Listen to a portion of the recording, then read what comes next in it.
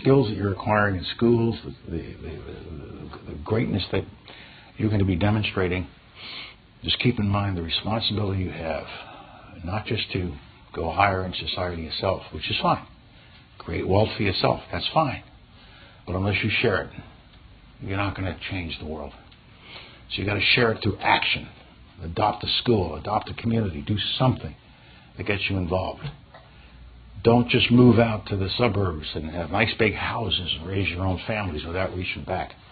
The school I adopted in Washington, I married up with my Episcopal church in McLean, Virginia, a very upscale neighborhood not far from here. We're Episcopalians. We don't even talk to each other. I got those black kids and those Hispanic kids come out and out of McLean all the time. And I have watched 10 years worth of kids grow up knowing each other and understanding each other. The first pool party I had, the black kids, they just wanted to play basketball out by the carport. White kids all jumped in the pool. The sisters said, I ain't going in there. My hair is going to get all wet. I ain't going in the pool. Now they have grown together. It isn't brain surgery. It's just human interaction. So just remember the responsibilities you have to create wealth, be successful, get your big houses. That's nothing wrong with that. I have one.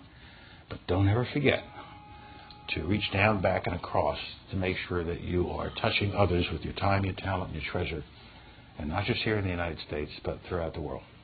And if you do that, piece at a time, a kid at a time, a community at a time, you will change the world. Thank you very much.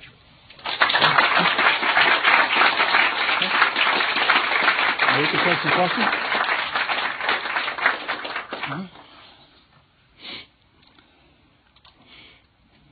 Hi, good afternoon. Hi. Is this on? What do you do? I go to NYU. I'm in the School of Public Administration. I was working in Southern Sudan building schools. But I want to play devil's advocate. But if you just heard from what I did, I was building schools in Southern Sudan. I don't 100% agree with everything I'm about to say. So I'm going to play devil's advocate. Because I did meet another man in Mexico, and he's from Oaxaca, and his name is Gustavo Esteva. And he was very adamant that jobs break apart communities, and that his community, where he's from in Mexico, factories have come in, other communities have come in, and it's taken people to the factories, and the community has been, people have to travel, and the families are broken apart. So he said the best thing that we could do as students is not to go to his country and help create jobs, but to go to our country and change the laws that has caused people in his community to have to go out and search for jobs, such as agriculture policy and NAFTA, because a lot of people, they're no longer able to grow corn and support themselves on their farms. So I'm just throwing out there the other type of wealth creation, the wealth creation within the community. And he also doesn't believe in education. So, but that's a whole that's a whole other topic. But No, it's not a whole other topic. Well, I mean, it's the same topic. It's the issue. But I wanted to more talk about the. No, you're dodging. Go ahead. Okay. Go ahead. I didn't start this. You did. I mean. Well, I just wanted to talk. I can talk. I know what you mean. Bring up the other parts of wealth generation of community and what do you think, I guess, what we can do from here, trying that affect other parts of the world Let me. If wealth creation wasn't important, and if everything is fine in those communities, if only NAFTA hadn't come along and undercut some of the industries that are down there, everything would be wonderful. Really? Then why are Mexicans and Central Americans coming to the United States by the millions? Why do we have 11 million undocumented people? They came here because they could not make a living where they were in their communities. They didn't want to come to the United States. Some may have, but most of them would have been just as happy to stay in Mexico if we could find jobs. And when I was working on immigration policy with President Bush and with President Fox, and with Foreign Secretary Jorge Castañeda, our major goal in 2001, before 9/11 screwed everything up, was we have got to regularize this flow of people back and forth who are coming to the United States for jobs, but ultimately we have to do everything we can to help the Mexican economy and the Central American economies so they can create, guess what, jobs in communities, or maybe you have to travel to get to a job. Maybe you have to change your community. in order to keep people in their homes where they want to be. And so I still think that jobs are the answer. NAFTA has been disruptive in many ways. It's been disruptive in that small farming communities in Mexico can't compete with agribusiness in the United States. They just can't. So what is the answer? To make agriculture less efficient and food more expensive? Or is the answer to educate people not only to be better farmers, but to think of other things to do with this manpower? China, with the 800 million people I touched on, 600 million of them are peasant farmers. If they stay on those farms, they will never have a better life. Never. So what's China doing? It's building trains that go 217 miles an hour. Why? Because they need to get into the interior and build factories and industrialize the interior of China so that they can start to create jobs that will get these people off the farms. We are going through a massive economic disruption now and in the last 20 years as World Trade Organization policies, as NAFTA comes along and makes it a very disruptive situation, and you have to adjust to this and not try to hang on to the past. The complaints that you would find from this gentleman, I can go get from any union leader here in the United States.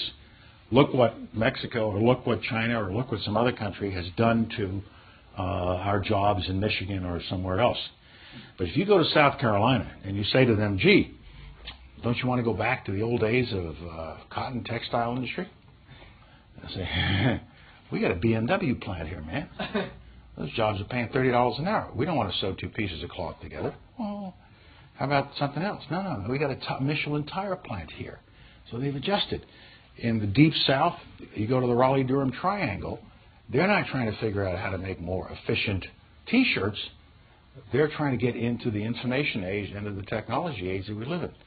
So NAFTA does cause the kinds of disruptions she's talked about. But to think that you can roll that back, I think, is not the right answer.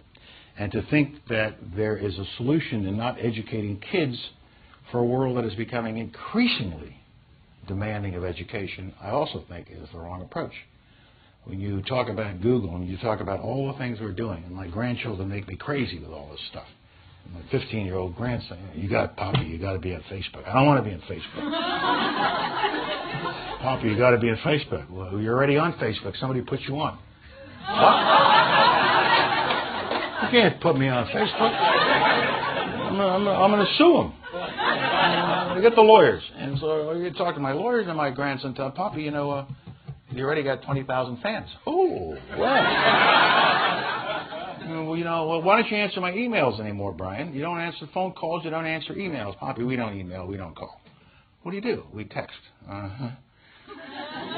And we tweet. What's a tweet?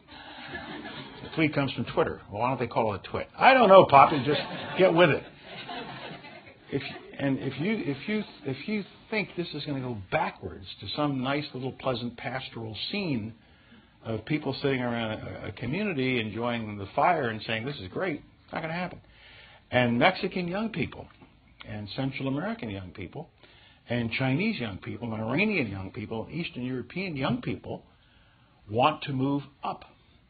And they know that to move up means changing. It means moving. We are a society in the United States where people will go anywhere for a job if it's necessary.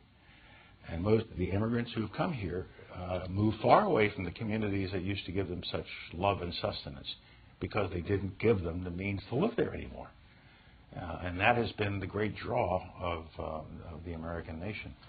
And so the point you're making is a right one. It has been very disruptive to move into this new generation of technology and NAFTA and World Trading Organization. But it's a disruption that is not going to be reversed. And it is not going to be solved by saying we don't want to educate our kids because then they'll want to go somewhere and get a job. Huh? I would have to explain it very thoroughly. So anyway. Okay. Okay. Hi, I'm Leah Stern. I'm a student at the Harvard Kennedy School. And it strikes me that one of the things that has enabled you to be the leader that you are is the multidisciplinarity and the interdisciplinarity of the work that you've done. And of course, that's also one of the great strengths of these fellowships, is that they allow us to be more interdisciplinary. But within our academic programs, the tendency is very much towards specialization. And I think that does us and does the people we're trying to serve a disservice. And so I'm curious for your thoughts about how we encourage interdisciplinarity and how we enable people to work across fields even when they're in a narrow academic setting. Yeah, increasingly there's this specialization that's taking place within our society. And I bet everybody in this, well, I won't say that, but most of you in this room are tracked in some very, very specialized way. I think you have to do everything you can to break out of that by taking other courses or seeing if you can find the time to develop those other attributes of being a balanced person.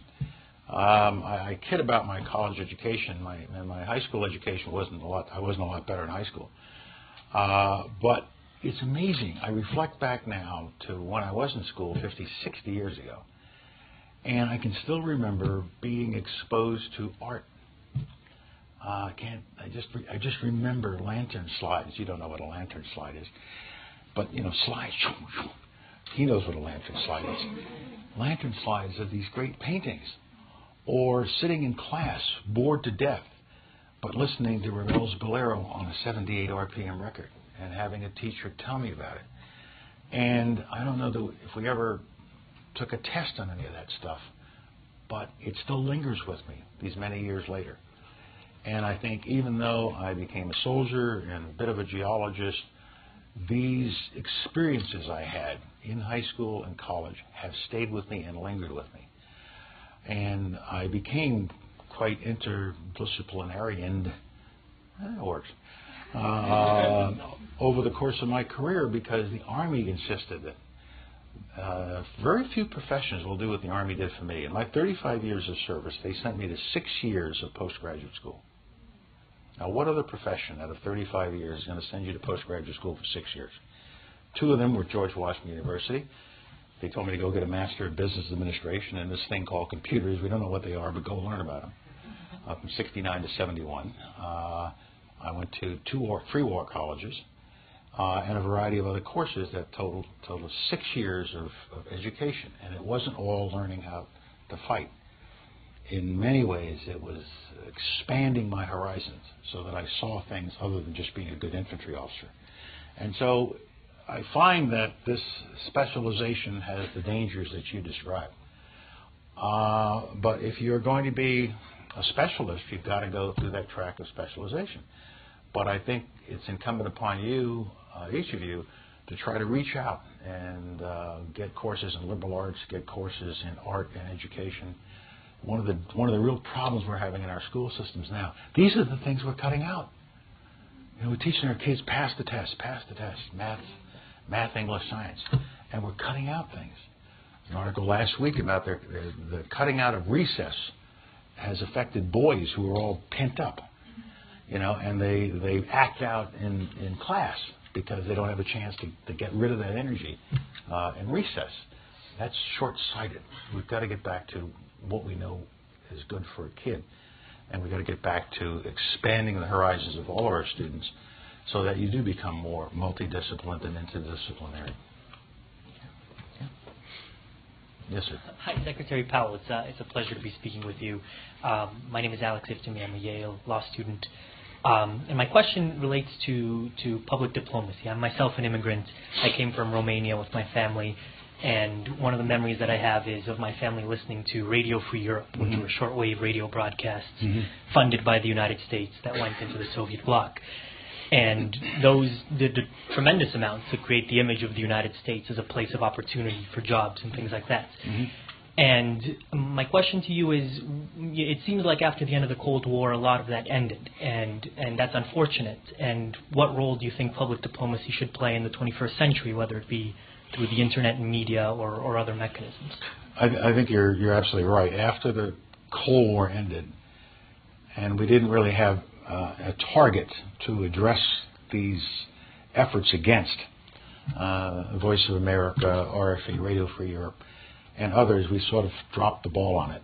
And I think one of the big mistakes we made was to get rid of the United States Information Agency back in the mid-'90s, early 90s, before I came into office. It's too hard to put it back together, but it was a disaster. I don't think we are yet on top of this problem of how to use the internet, how to use the information revolution to convey messages. I took a shot at it while I was secretary, and it was not terribly successful because you have to be so sensitive now to the culture that you're addressing something to. In the old days, Soviet Union is bad, bad, bad, evil, evil, evil empire. Doesn't necessarily work. How do you address the Muslim population? How do you address the Asian population? I think it takes a far more sophisticated approach. Secretary Clinton, who is pretty good at this, and she's got some great people working for her, and she's putting in place programs that are going to try to make us more sensitive to the different audiences that we have out there. And the military has perhaps the largest information program, but that's still the military, and I think we have to be a little careful with their information operations. But I think you're absolutely right that we did lose the bubble, as we say in the military, after the Cold War, and now we have to create in new ways a public diplomacy approach that understands the internet, the information revolution, and is more sensitive to the various audiences. It was easy. The old days were much easier for guys like me. Bad guys, wall. They're on that side. We're on this side. Life is good. It was understandable. We knew who the enemy was, but we don't know what's the enemy now. Is it ignorance? Is it poverty? Yeah. Is it radicalism in various places? Yes. That's a lot harder target to go after than to just stand up and say it's an evil empire. And so I hope this is something that you will be interested in and part of your broadening experience, other than being a Yale lawyer. Nothing wrong with that, mind you. My son's a lawyer, so let me full disclosure here. Yeah. Yes, dear.